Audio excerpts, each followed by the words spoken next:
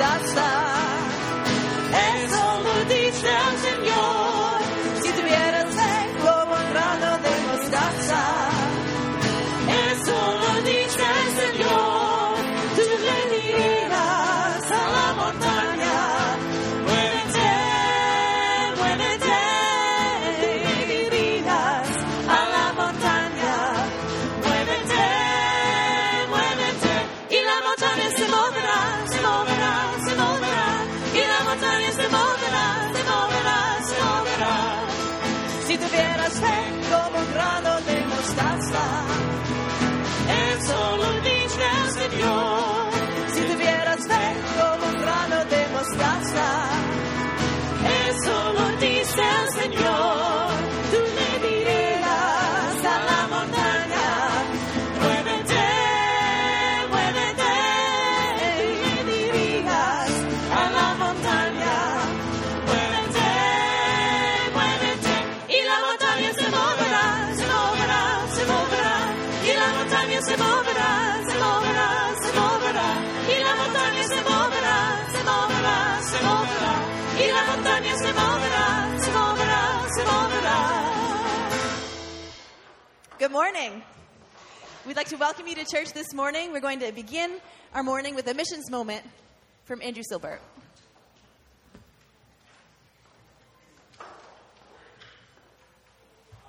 On behalf of my wife this morning, she's at home with two very sick little girls. So she is the chair of the Partners at Home Committee, and that is who this missions moment is brought to you by. One part of the mission of our church is to focus on the needs that exist right here in our community. Partners at Home is a ministry that's been around for a long time, but not always under that name. We're a group that's dedicated to trying to improve the daily lives of those in need right here in our congregation and also in the community around us. The need is often hard to see because it doesn't always look like this. And our own lives, our own busy lives, often sometimes look like this or resemble this. Although it's not an intentional oversight, we don't always see the need around us, but it is a reality that affects more people near and dear to us than we realize. As a committee, we have recently been restructuring and organizing our efforts to become a more effective and active group.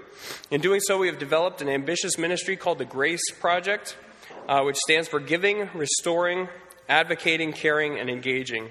Since the introduction of Project Grace in October, we have helped community and church members with food, broken water pipes, heating issues, preparations for winter, vehicle repairs and registrations, utility bills, and rent expenses.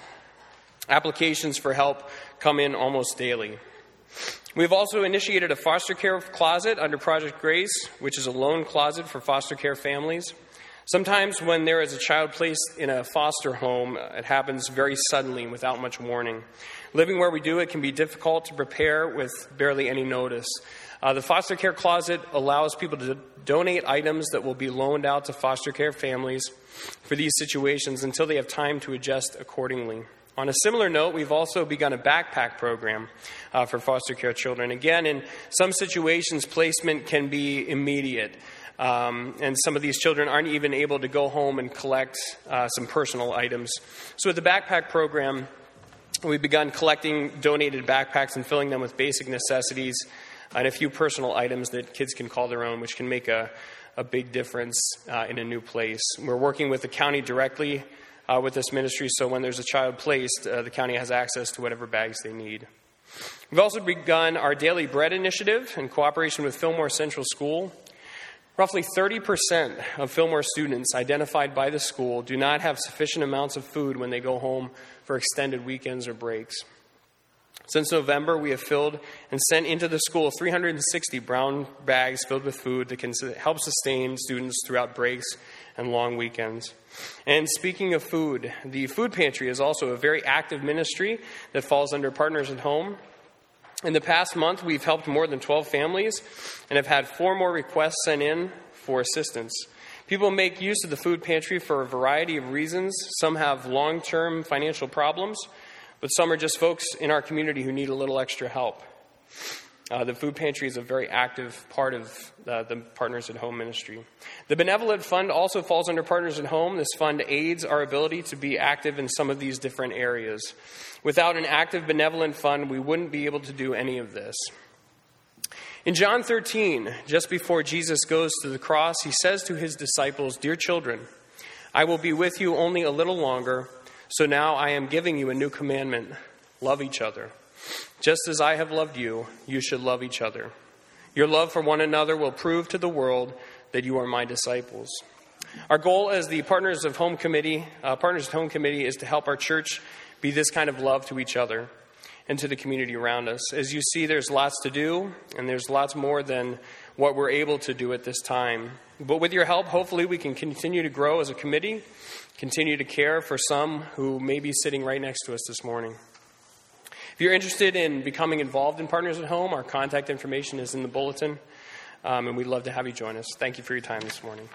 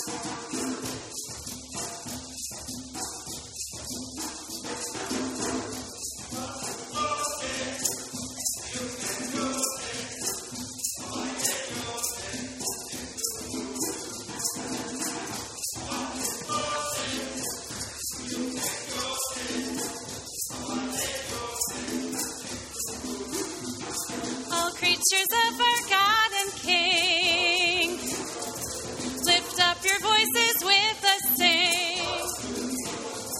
The burning sun with golden beam, the silver moon with softer gleam.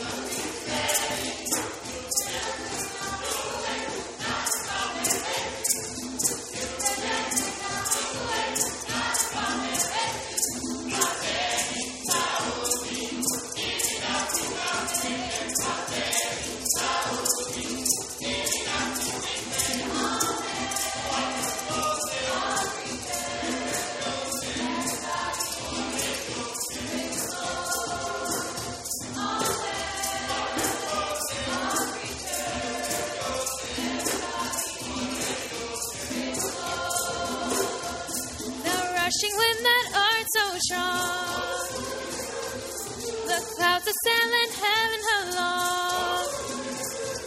The rising morning praise rejoice. The light of evening find a voice.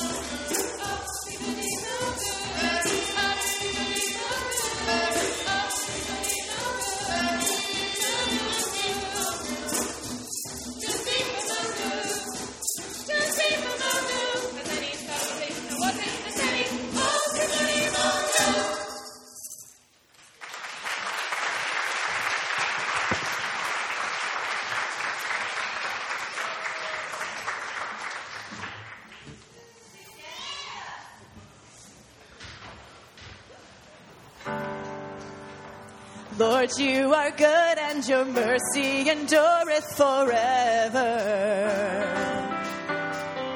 Lord, you are good and your mercy endureth forever.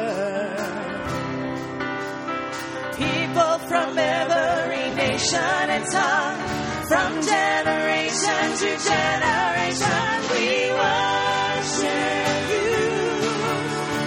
Hallelujah, hallelujah, we worship you for who you are. We worship you. Hallelujah, hallelujah, we worship you for who you are. You are good.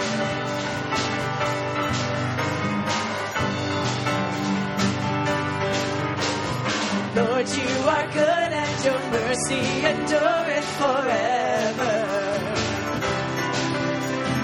Lord, you are good and your mercy endureth forever.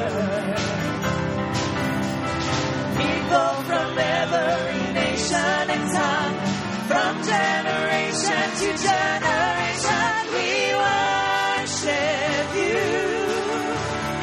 Hallelujah, hallelujah, we worship you for who you are. We worship you. Hallelujah, hallelujah, we worship you for who you are. You are good. Yes, you are, yes, you are, yes, you are.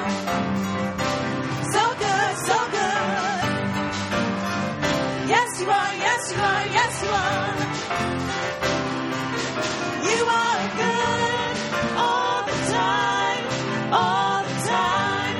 You are good, you are good all the time, all the time. You are good, you are good all the time, all the time. You are good, you are good all the time, all the time. You are good. Lord, you are good and your mercy endureth forever. Lord, you are good and your mercy endureth forever. Lord, you are good and your mercy endureth forever. Lord, you are good and your mercy endureth forever. People from every nation and tongue, from generation to generation, we worship you. Hallelujah, hallelujah, we worship you for who you are. We worship you.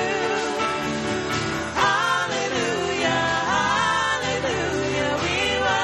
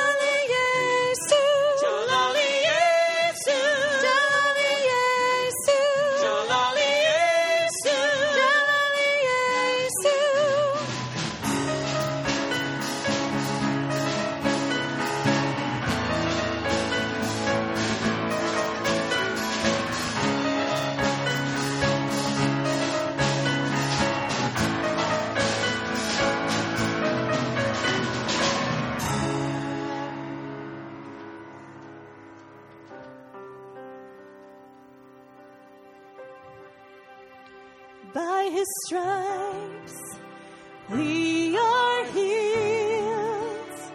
By his nail-pierced hands we're free. By his blood we're washed clean. Now we have the victory. The power of sin is broken.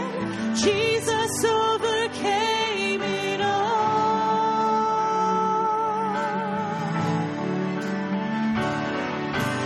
He has won our freedom. Jesus has won it all.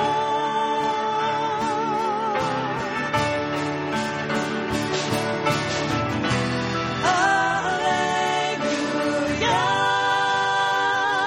You have won the victory.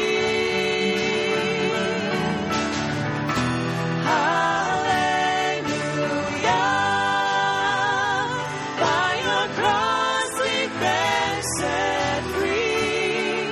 'Cause death could not hold you down. You are the risen King, seated in majesty. You are the risen King. By his stripes we are healed. By his nail-pierced hands we're free.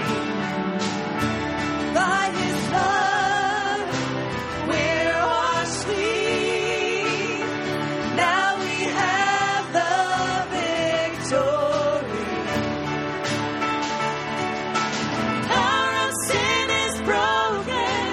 Jesus overcame it all.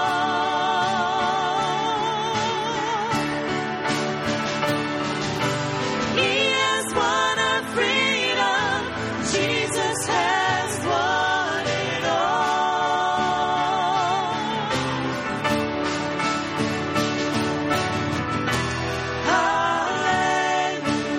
Hallelujah. You have won the victory.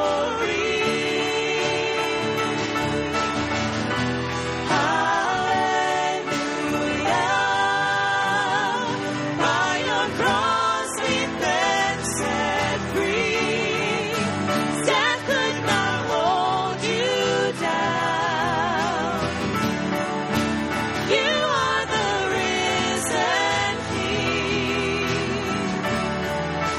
seated in majesty.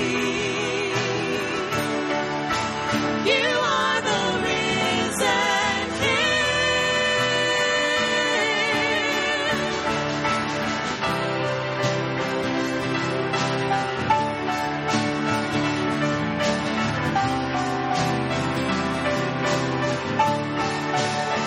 Our God is risen. He is alive. He won the victory. He reigns on high. Our God is risen. He is alive. He won the victory. He reigns on high. Our God is risen.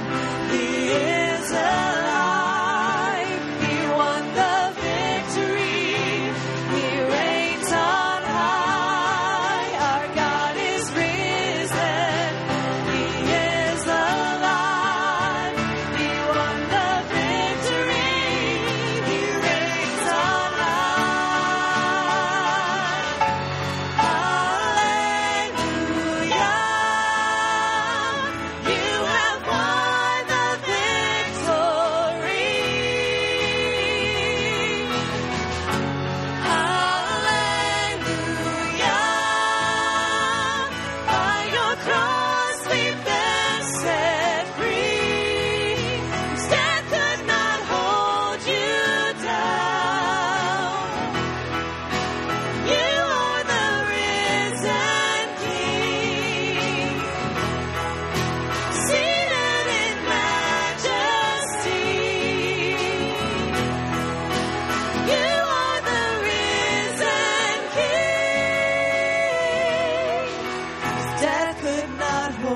hold you down.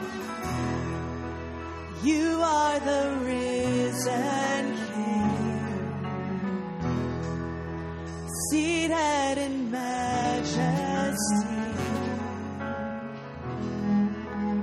You are the risen King. Please be seated. Father, we praise you, we worship you as the risen King of all. In Christ, our sins are not only forgiven, but we're given life. And we praise you and honor you, glorify you. We thank you, Father, that you are concerned about everything in our lives.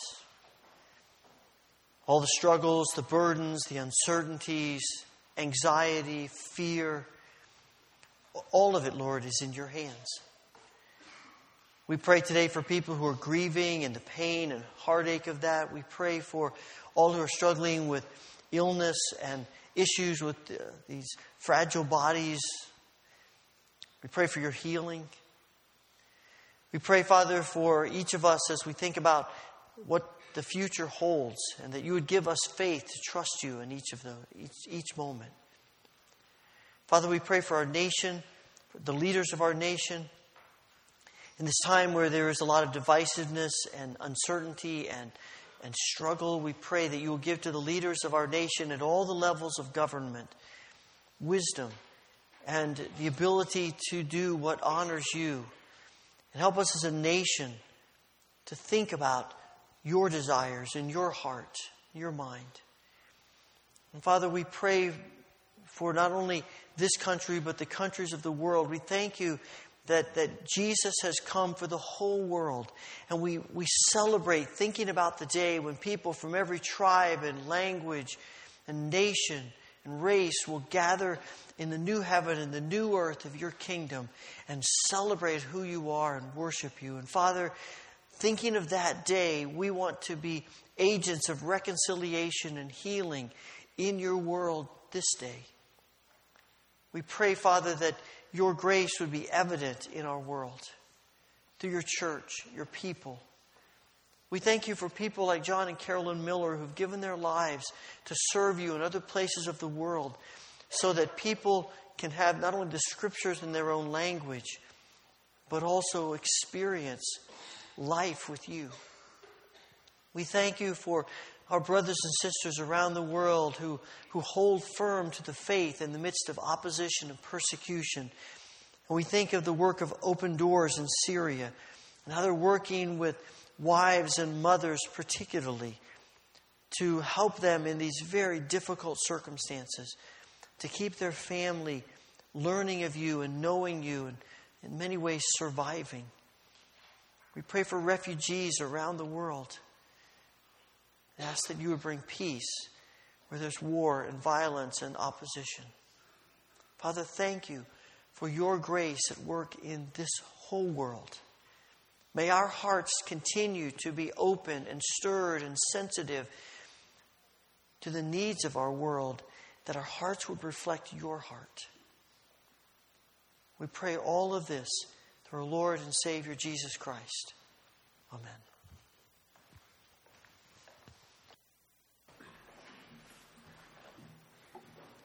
Our scripture this morning comes from 2 Corinthians chapter 4, verses 1 through 6 and verse 16 through 18.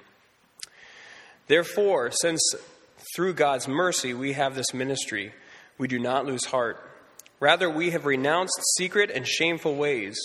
We do not use deception, nor do we distort the word of God. On the contrary, by setting forth the truth plainly, we commend ourselves to everyone's conscience in the sight of God. And even if our gospel is veiled, it is veiled to those who are perishing.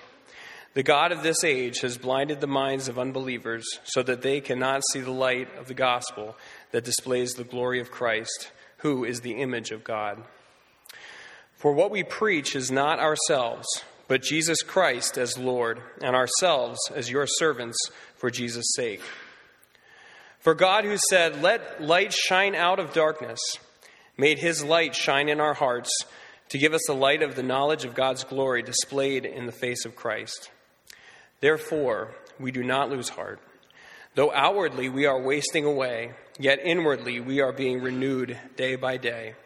For our light and momentary troubles are achieving for us an eternal glory that far outweighs them all. So we fix our eyes not on what is seen, but on what is unseen, since what is seen is temporary, but what is unseen is eternal. Word of the Lord. Things to you as we continue in worship. Next Sunday is the day we are collecting the funds you've raised for the Matthew 8:20 initiative to help refugees. So if you are part of this, if you've been collecting money in the jars, $1 a week, bring those next week. We'll collect them. And we're going to bring an end to that project, at least at this time, next week. If you forget next week, we'll be collecting them over the next few weeks. But next week is the end of that. And also, I just want to remind you, college students, young adults, we're starting a Sunday school class. Started last week. This is the second week. Over in the Christian Education building. So if you go across the parking lot into the office structure just down the hall to your right, a class there, fellowship, discussion, prayer, sharing. Love to have you be a part of that as we gather at 11 o'clock. That'll take place right after this service. I also wanted to just take a moment and introduce our speaker this morning. Carolyn Payne Miller has been a long time a part of this church. She and her husband John are probably the longest standing supported missionaries of this church, going out in the early 60s to Southeast Asia, where they have spent virtually all of their married life working with Wycliffe Bible Translators and SIL, arm of Wycliffe Bible Translators. They worked among the Bru people in Vietnam, also worked in other countries. They've lived in Thailand. They've had a variety of leadership roles, including Carolyn, the chair of the board of SIL for a few years. And they have been just active in translating the scriptures to a variety of language groups and helping with that. And we are excited to have them here and have Carolyn here to speak. They're living here in Houghton now, retired here, though not really retired. I know they're still working on some projects even from here. But we're excited to have her here this morning to share with us about the importance of the scriptures in the language, the heart language of people around the world. Before she comes to speak, let me invite you to take a moment and share a greeting with others who are here in worship today. Just share a word of greeting. We're going to extend that just a little bit as well. So find someone you don't know, introduce yourself as we greet together.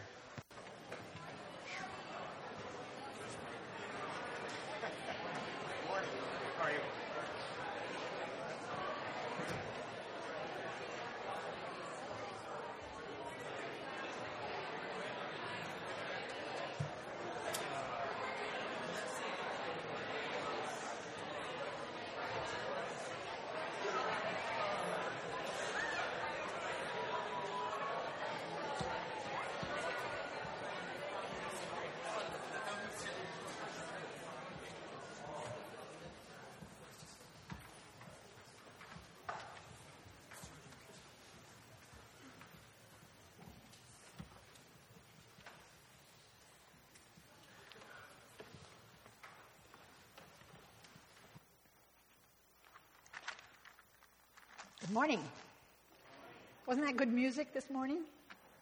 I heard it last service, but it's just as good the second time. I owe a great debt of gratitude to this church, to the Houghton Wesleyan Church. When I was a child, my parents brought me here every Sunday morning and Sunday evening. We sat right over there in the front because my folks figured that children behave better and listen better if they're up in the front. All through my years of schooling at the little 2-room country school down here on the main road, then at Houghton Academy and Houghton College, this was my church home. And then when I left for Vietnam to marry John, this church sent me off. And later, they welcomed us back from Vietnam when we were released from prison with a big parade. After that, we served in the Philippines, Malaysia, Laos, Thailand, and the people of Houghton Church prayed for us and supported us financially. There's no way I could adequately express my appreciation for this church. Our service, as the pastor noted, has been with the Wycliffe Bible Translators and the Summer Institute of Linguistics. Some of you may know about these organizations. The two organizations have worked closely together for the last 75 years. Wycliffe U.S. is part of the Wycliffe Global Alliance, which is a network of organizations all over the world, really, many countries, that recruit people and help them to get support, prayer and financial support, to do Bible translation work around the world. SIL is an organization of more than 5,500 people coming from over 60 countries that trains and administers these people as they serve around the world in other countries in language development, multilingual education, and Bible translation. SIL has conducted linguistic analysis of more than 2,900 languages, I'm told, spoken by 1.7 billion people in nearly 100 countries. Our own roles in the organization have been varied and have taken us to many parts of the world. We've been involved in language learning and translation. We've also been involved in teacher training, preparation of education materials, in university teaching, in writing linguistic articles, developing dictionaries, in doing language survey in some parts of the world. We've served as administrators, and I also served, as the pastor noted, on the International Board of Directors. All of this has been with the aim of serving language communities that are without the Word of God in their mother tongue. During the more than 55 years that we have been serving, we've seen immense changes in the world, in the areas where we've been living and working, as well as changes in our own country, particularly as it involves people engaged in cross-cultural Christian ministry. The changes in travel and communication have made the world a much smaller place. When John left for Vietnam in 1959 by freighter, the trip took more than a month. When I joined him 2 years later, I went by plane, but it still took several days. We stopped on the West Coast, then in Honolulu, then in Guam, before eventually getting to Vietnam. The only voice communication we had over those 2 years was by one phone call that John placed at the main Saigon post office, making sure that I would be in Houghton and near the phone at the time. It was to mark our engagement. It wasn't really considered an option that he would come back to the U.S. for the wedding, or that our families could go to Vietnam. So I went with my grandmother's wedding dress in my suitcase, and we were married a month after I arrived. The cost of travel in those days was really prohibitive. But over the years, we've seen this change.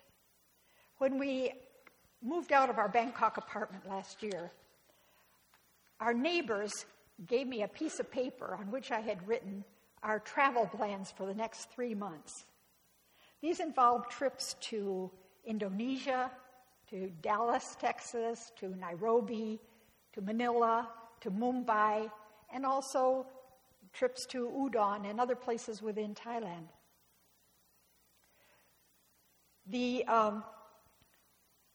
Then this last summer, when our grandson was married in California, his parents, the Doties, who are also serving with Wycliffe in Thailand, booked very reasonable flights and came home for the wedding.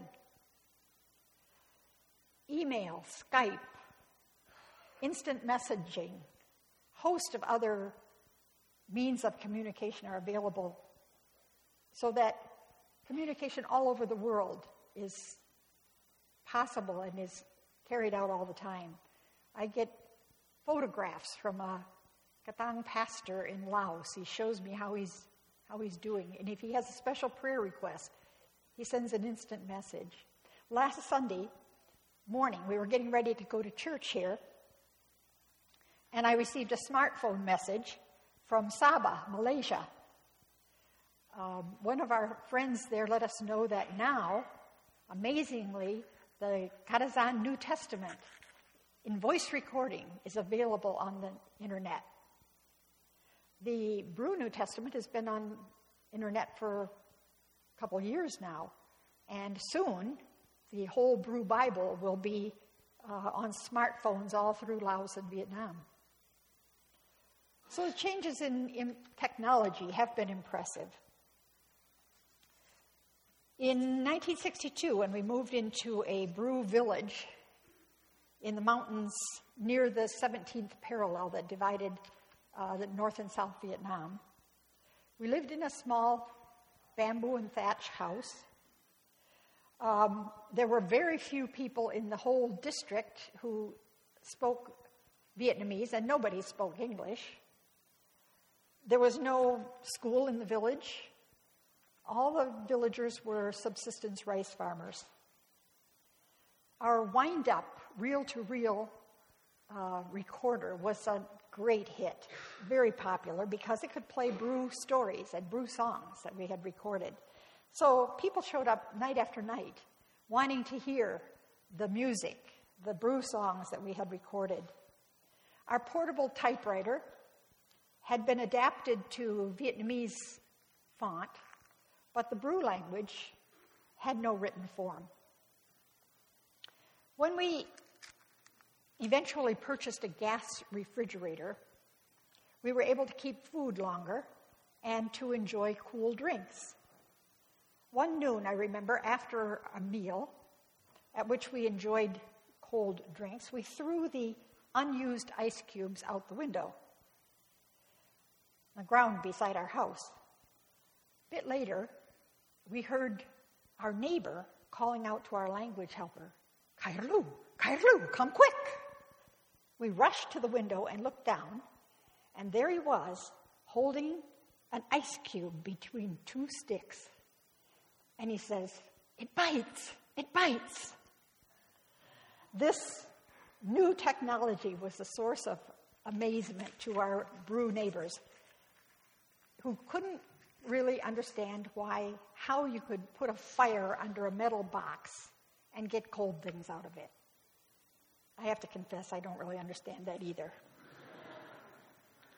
But we enjoyed it. When we lived in Sabah, Malaysia, on the island of Borneo, in the 80s and 90s, our home was in a Kadazan village. It's right on the river, at the end of a suspension bridge. The water buffaloes would come under the house. It was up on stilts, and the water buffaloes would sleep in the shade of our house. But we had electricity and running water of a sort. And while we were living there, they installed a bright red telephone that allowed us to have communication with the rest of the world. At that time, most of the people were rice farmers, but our next-door neighbor worked as a plumber in the Queen Elizabeth Hospital in the nearby city. Computers made their appearance. Photocopiers, cassette recorders, all we were able to use in our work.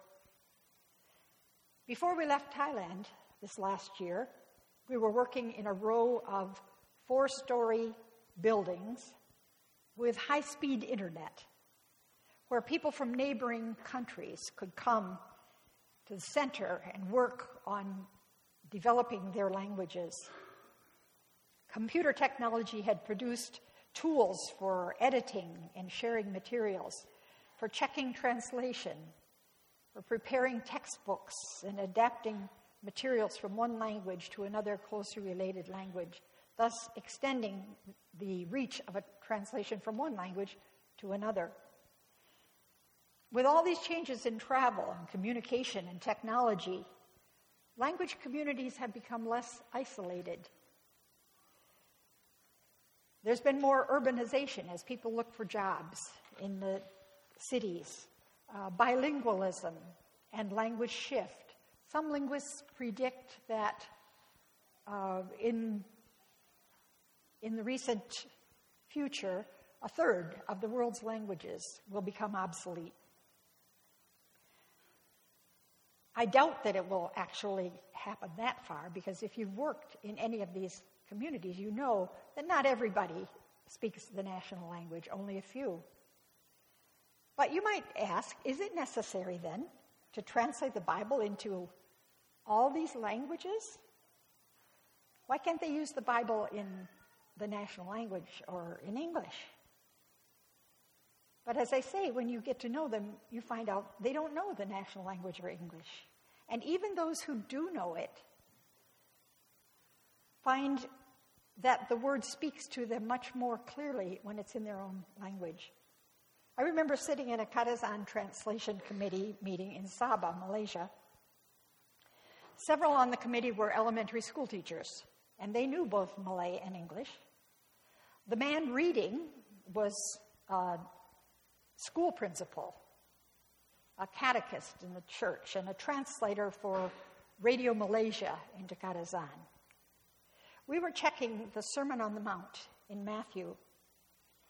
As Uncle Peter read the portion about Jesus telling us how to treat our enemies, I heard one of the teachers on my left side, say to the other, "It's not easy to be a Christian, you know."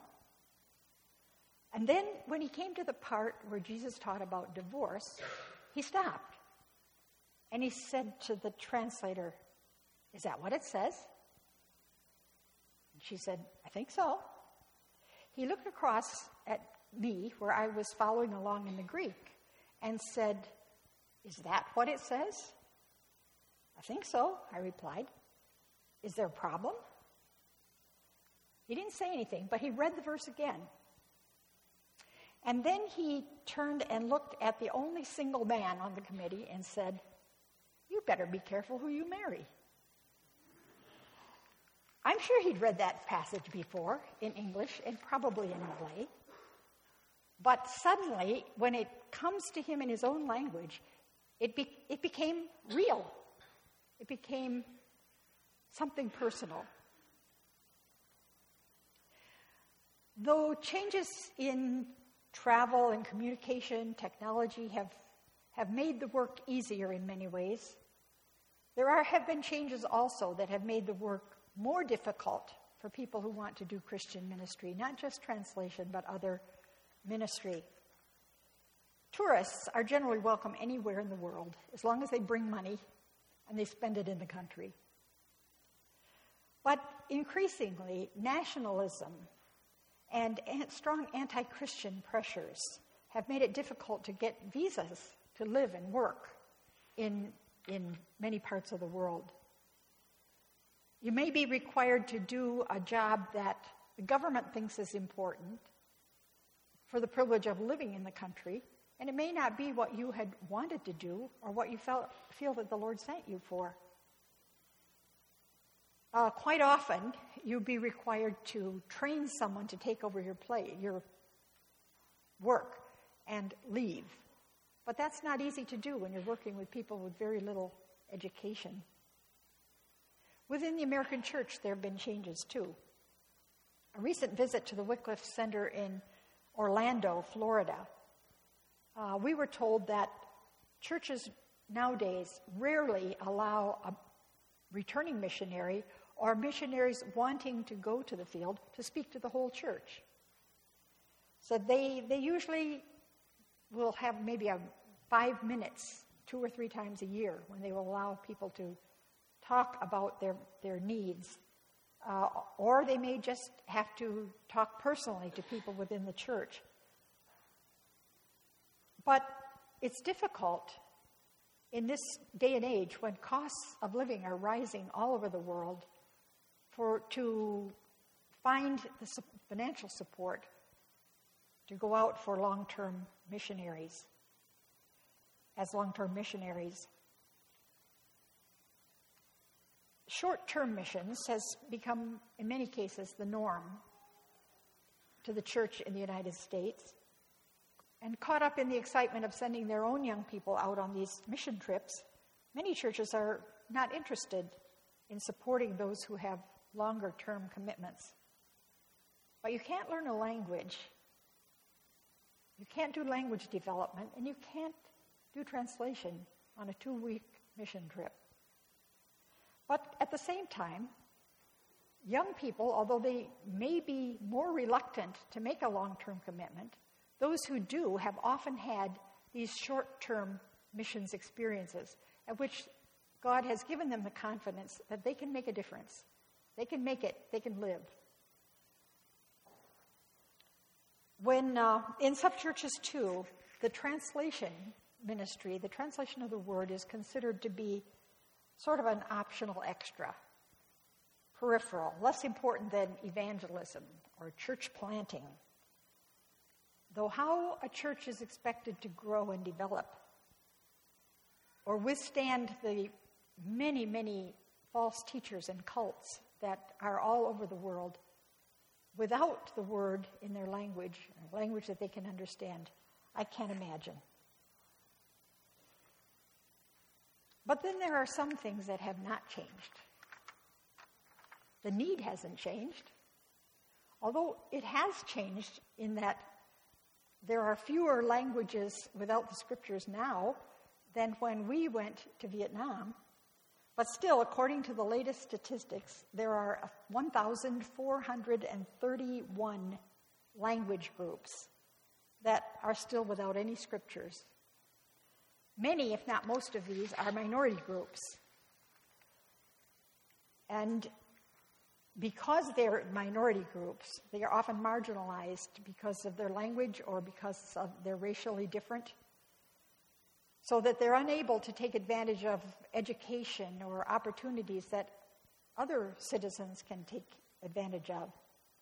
These groups are generally at the bottom of the ladder socially, economically, and as well as in their own feeling of self-worth. They're constantly told that they're inferior and that their languages are useless.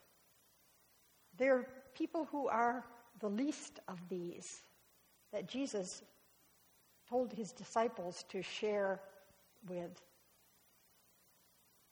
The command hasn't changed. The words of Matthew 28, 19 and 20 are still as valid today as they were when the Lord Jesus spoke them. Therefore go and make disciples of all nations, which in the Greek is all ethne, all ethnic groups, baptizing them in the name of the Father and the Son and the Holy Spirit, and teaching them to obey everything I have commanded you. But how can people obey if they don't know or understand what Jesus commanded? Opposition hasn't changed. Though we may feel it more keenly in our own society, there's always been opposition. Jesus said in John 15:20, if they persecuted me, they'll persecute you also. He also told the disciples, I've told you these things so that in me you may have peace. In this world you will have trouble, but take heart. I have overcome the world. Materialism, nationalism, religious pluralism, militant anti-Christian opposition, these are still devices that Satan uses to try to stop the spread of God's word. The response hasn't changed, even though, as I mentioned, there are many difficulties to young people in wanting to do the work of Bible translation or Christian ministry of some sort. God continues to call out and to send out those who will give themselves to this ministry. As I traveled to many countries where SIL is working, I was continually amazed at the quality of people that God continues to send out to do the work of Bible translation. Many of these have come from Houghton College, and I've been told by a few students that this is something that they would like to be involved in too. These are people who need to be flexible, willing to adapt to changes, but they have committed themselves. Those that I have met around the world have committed themselves to the hard work of learning another language and culture, which is still a hard job. They work in teams that are increasingly cross-cultural, so they have to learn to adapt not only to the culture of the place where they're going, but the many cultures of the people on the team. In the center where we worked in Northeast Thailand, our small team was made up of people from Wycliffe, US, Wycliffe, Netherlands, Wycliffe, Canada, Wycliffe, Thailand, Wycliffe, Singapore, as well as the many people groups from that we were serving. The people that God has called are those who are committed to building relationships and serving governments and local institutions, both the majority and minority languages. They're willing to be accountable to field administration as well as to their home sending constituency. That's sometimes a difficult balance. They operate with transparency and honesty, knowing that what they write in their newsletters and what they say on social media may be read by the people where they work, as well as by critics of the work that they're doing. They're flexible, willing to take on jobs that they hadn't really expected to do. They have persistence. They're willing to hang in there when all the doors seem to be slamming around them. Finally, and most importantly, the power of God's word to change lives has not changed. In Isaiah, God says that his word will accomplish what I desire and achieve the purpose for which I sent it. When we prepared to go to Vietnam and work with the Bru people, I sometimes wondered, how would we ever persuade a people who never had the Bible and knew nothing about the Christian faith that the Word of God was something that they should be interested in, that it was, in fact, the Word of God? But we learned, as Paul also learned when he went to Thessalonica, that this was something that we didn't need to worry about. It wasn't even our job, because God's Spirit took the Word translated into the Bru language and produced life and faith in those that heard it. We saw it happen in the Bru Church that still continues to grow, both numerically and spiritually, despite the hardship and difficulties that they face on a daily basis. God's word is still living and active, sharper than any double-edged sword. Several years ago, we had the opportunity to go back after 43 years to visit the village in Vietnam where we had started our work. It was a very short visit. We were allowed to be there for 2 days in the area. And we had Vietnamese security police watching every move. But we slept in the district center, in the central area, but the next day we went out to the village. They took us up the hill where we saw a school, preschool for children. The New Testament had been available by that time for about 30 years. And the people, the church in the village, gathered together in the small church that had been built by the village to greet us and share with us. It was a very emotional time, as you can imagine, as they shared their lives with us and we shared with them what had been going on in our lives. Later, we went back to the district center to where a Vietnamese pastor had invited leaders from some 23, I think, villages in house churches throughout the Brew area to come and meet with us. It was exciting to see what God had done, to see the growth of the church in that area. Smartphones were very much in evidence, and everybody wanted their picture taken with us. A few months before we left Thailand for the U.S. this past spring, I was standing right in the area where the coffee pot was in the center in northeast Thailand where we'd been working. The center there had representatives from 5 or 6 languages. They come and they go.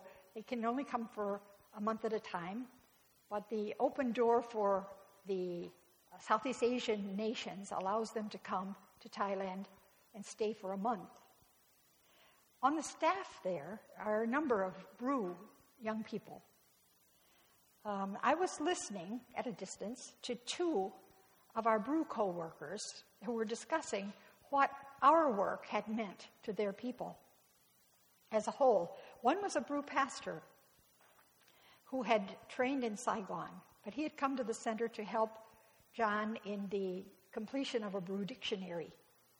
The other was a young man who had finished university and now was working to help to do translation in a closely related language to his own.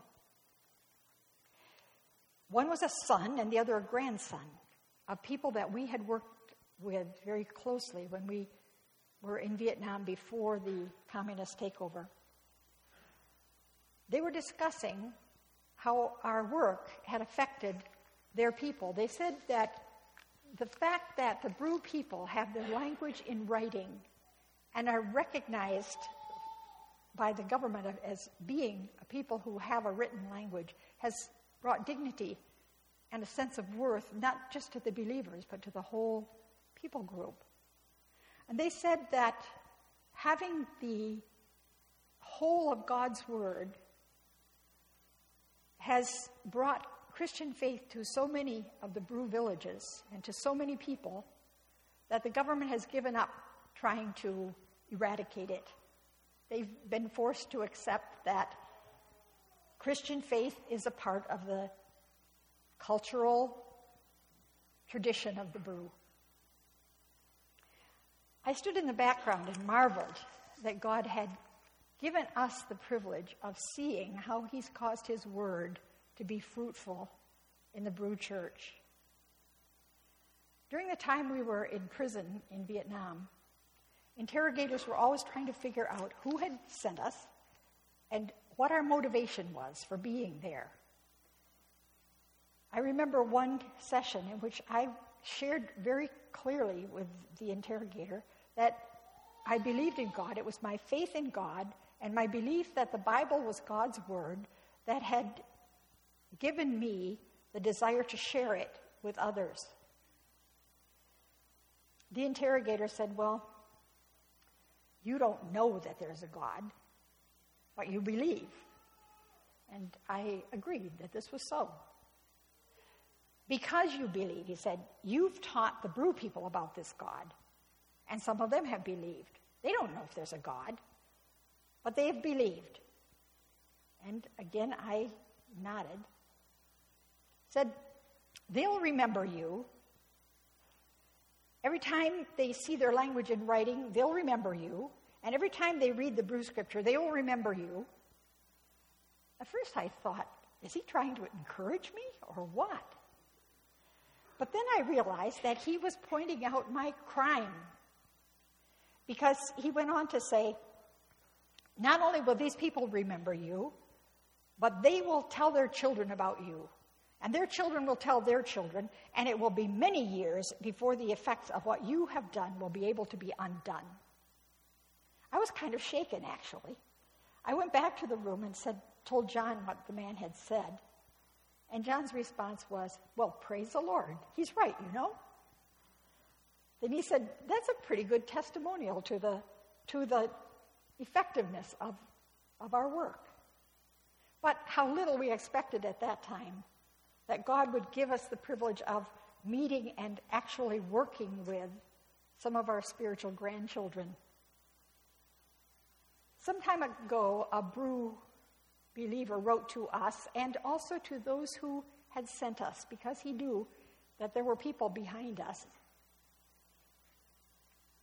So this is what he said. Now, the people who are in the group of Jesus Christ our Lord, every one of them knows this. If you drink water, you remember the person who dug the well.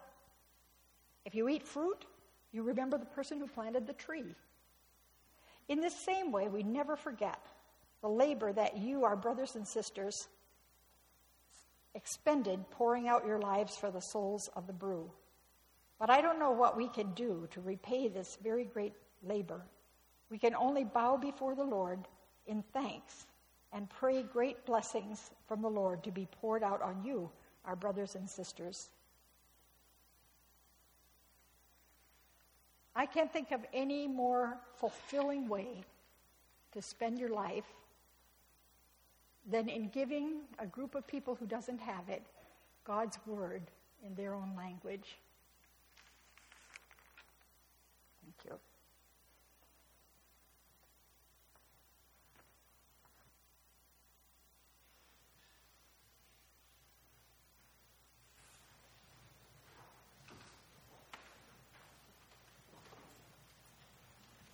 Please stand as we sing together.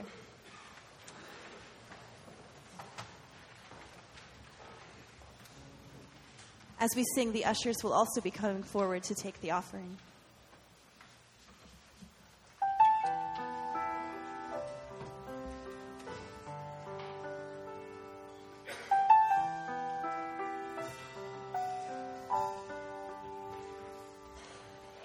All the poor and powerless, and all the lost and lonely, and all the thieves that come confess, and know that you are holy, and know that you are holy, and all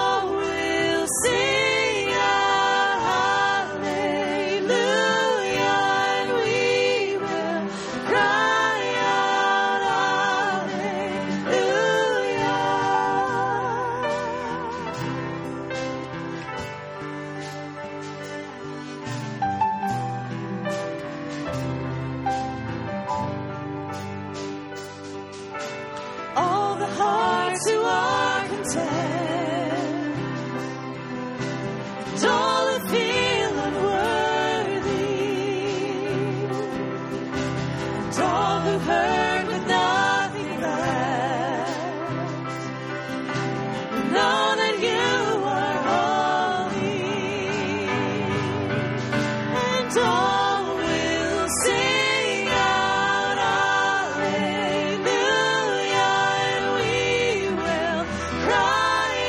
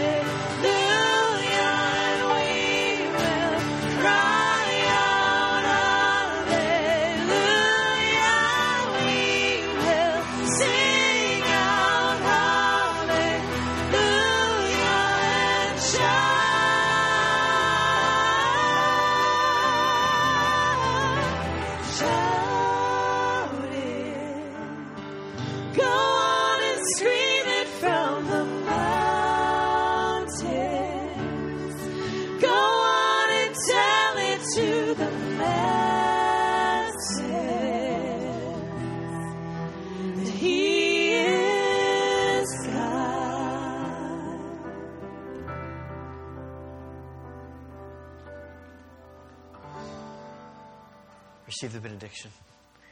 May the grace of the Lord Jesus Christ, the love of God, and the fellowship of the Holy Spirit be with you now and forevermore.